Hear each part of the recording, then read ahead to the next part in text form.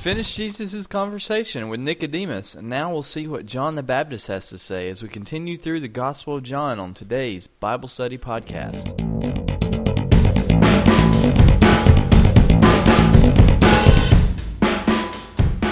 Welcome to today's Bible Study Podcast.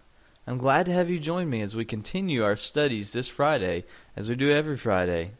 My name is Justin, and I'm glad that we can share this time together. For those of you who are new, I want to welcome you to the podcast and let you know that we hope you'll join us again, and we're always available for questions or comments. Of course, you can always reach me at BibleStudyPodcastJustin@gmail.com. Feel free to drop me a line, and I'll get back to you as soon as possible. Also, feel free to listen to and contact our other great host on Bible Study Podcast. You can check out Toby's work twice a week as he works on his study of Romans and then gives an apologetic viewpoint podcast during the middle of the week. And you can also listen to Matt as he goes through the Johannine epistles. Both of their emails will be posted on our website at www.biblestudypodcast.org under the label that says More on my podcast posting for today. You'll also be able to see our continuing outline through John chapter 3 on that section. I'd also like to ask those of you who have seen the website and have looked at the More section the past few weeks, so let me know if that's been helpful for you to see the outline as we go or not. If so, I'd be glad to continue to do that with the next chapters that follow, but I just want to kind of see if it helps or not, and so please let me know what you think. Again, you can reach me at BibleStudyPodcastJustin@gmail.com. With that in mind, let's get started for today with the word of prayer. Our Father, we turn our hearts and our heads to you, for you are the source of life. We look to you for you are the holy God, and we ask that you would help us to be set apart for you in this world, so that we may be light that stands out among the darkness. Grant us wisdom as we read your word, and bless us with the knowledge of your Son who died for us. It's in his name that we can pray. Amen.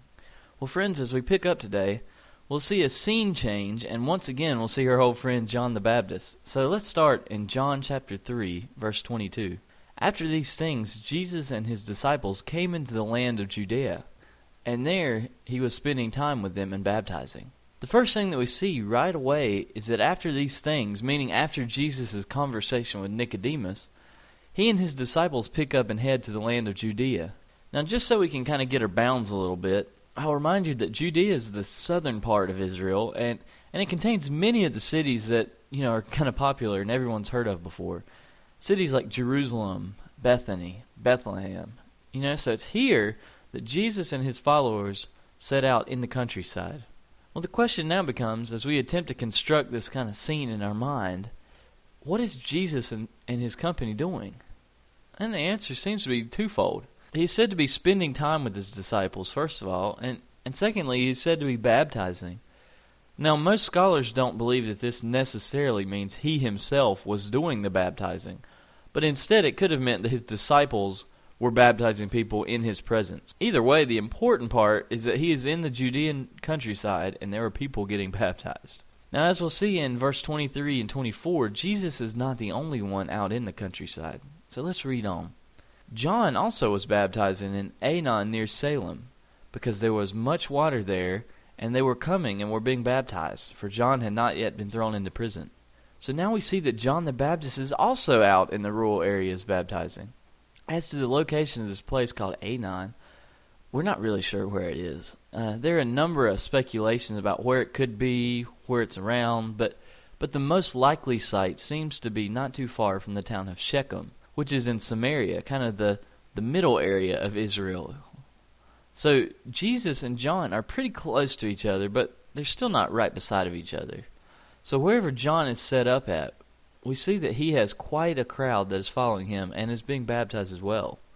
Now, verse 24 is a somewhat interesting note in terms of when the Gospel of John was written. It notes that John was baptizing before he had been thrown into prison.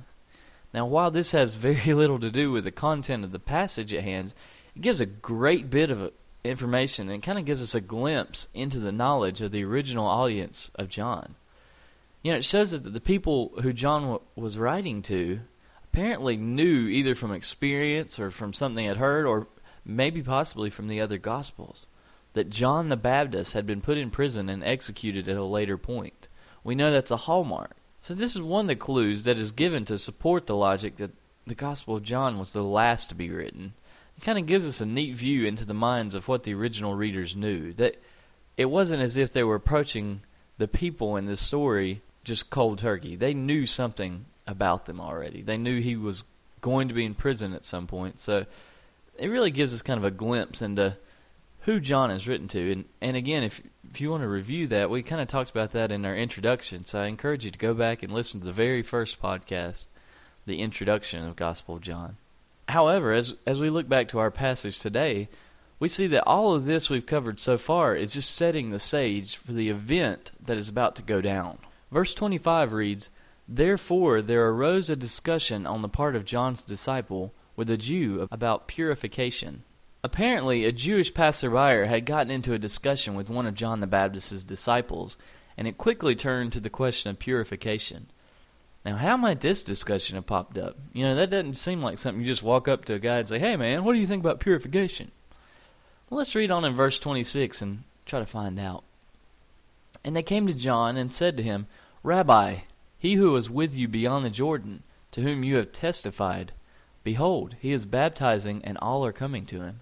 So now we begin to get a little bit of a clearer picture of what's going on in this conversation. Apparently this certain Jewish fellow had seen Jesus and his crew baptizing, and saw John and his crew baptizing, and kind of asked one of John's disciples about which one brought purification. You know, it seems as though John's disciples are trying to kind of defend their teacher. You know, as the response they deliver to John is that the guy you were talking about back over the Jordan, he's baptizing and all are coming to him. It seems kind of like a warning of sorts to me, as this disciple is trying to get John to realize that Jesus is becoming very popular. You know, this is perhaps where the strongest part of John the Baptist's character comes out. And I want us to look carefully as we see how he responds to his disciples with comments which may have thrown them off a little bit at first. Verse 27 and verse 28 say, "John answered and said, 'A man can receive nothing unless it has been given him from heaven. You yourselves are my witnesses that I said, I am not the Christ, but I have been sent before him.'" Now it's interesting that John first begins by correcting the underlying assumption that his disciples must have had. He starts by reminding his followers of his place in the whole scheme of things. He says, "Hey, I can only get what I have been given from God. You've heard me say I'm not the Christ. I'm just the one who came before him." Now in doing so, John establishes two things. First, that anything that he gives people, whether it be leading them to repentance, baptizing them, purifying them, anything, it doesn't come from him. It doesn't come from John. But it comes from heaven. You know, it comes from God. God is the one who gives every good and perfect gift. And second, he reminds his disciples of his role. John was not the Christ. You know, he makes it clear, I told you this. You heard me say this. I'm not the Christ, but I'm the one who came before the Christ to prepare the way for him. What he has basically done is he first corrects his disciples so that in the next few verses he can tell what he thinks of the popularity of Jesus. So let's read verse 29 and 30. "He who has the bride is the bridegroom, but the friend of the bridegroom who stands and hears him rejoices greatly because of the bridegroom's voice. So this joy of mine has been made full. He must increase, but I must decrease." It's in this passage that we get an interesting glimpse of what John the Baptist and Jesus' relationship really is. Now, John is alluding in verse 29 to a wedding scene, you know, some kind of a banquet around a wedding. And see, in that culture, the custom would be for a groom to send one of his best friends ahead of him to prepare for the wedding. You know, it's basically like his best man. You know, he was the one that was his top guy. Yet, in this situation, he has a little bit more responsibility. You see, today, in most of America, like my wedding was, for instance, the bride's family is mostly responsible for putting on the ceremony. You know, they're mostly responsible for making arrangements and decorating and setting up the ceremony afterwards and the reception and all that kind of stuff. But in that day, it was the groom who was to prepare for the wedding. But you see, the groom had other things to attend to. The groom was often building a place for him and his wife to stay in. You know, he was preparing the way for his new home. So rather than having to do all of this work for the wedding himself, he would usually send one of his closest friends ahead to make the preparations for him. This is where the beauty of what John is saying really comes in, I believe. John says that Jesus is the groom. He is the one that the ceremony is about. But his friend, his best man, the one who goes before him, he rejoices at the groom's voice. In other words, John, the one who came before Christ, he has great joy when he hears that Jesus' ministry is beginning to pick up steam. After all, that's what his goal was.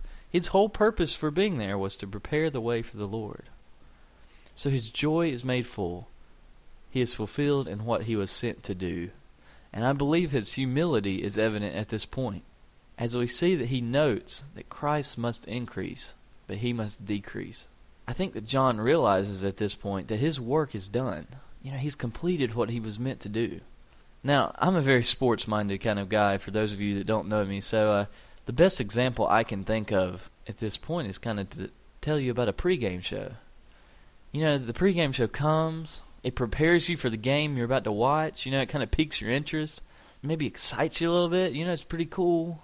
But in order for the game to start, the pregame show has to end. Now, while that's a crude analogy, in much the same way, John came before Jesus to show the people the way, came to prepare them, to help them to look forward to the Christ. But when Jesus' ministry begins, he knows that his has come to an end. He's run his course. Now his race is complete. I think this gives us a beautiful picture of the baptizer, as John's gospel really has on the whole. We see he was sent to prepare the people's heart for the Savior of the world, who was soon coming. And when he saw that the Lord had come, he didn't make a scene. He didn't try to grab any of the spotlight. He just graciously stepped out of the picture, as the glorious Son of God will now take center stage. Now next week we will see what many scholars believe is John the author's, or John the evangelist as they call him, his commentary on Jesus. But for now, I think it would do well to remind myself, and hopefully it will help you as well, to remember that we need to have the same spirit as John the Baptist here. We should remember that we're not the groom. We're not the main event. God has not sent us so that we can draw others to ourselves. He doesn't care how many people listen to us. He doesn't care about how many hear our podcast, or hear our Sunday school lessons, or hear our messages, or read our books. It's not about us. He hasn't sent us to draw others to ourselves, but he has sent us to draw others to him, to take the captives back to the Savior, not ourselves. We must remember that it's not our goal to save anyone or to be the center of one's attention. No, it's our goal to prepare others' hearts for Jesus, to point the way to him. We are not to be the groom. We are to be the friend whose joy may be made complete in Christ's work. With that in mind, I just want to encourage you. Go out, prepare the way this week. May God bless and keep you.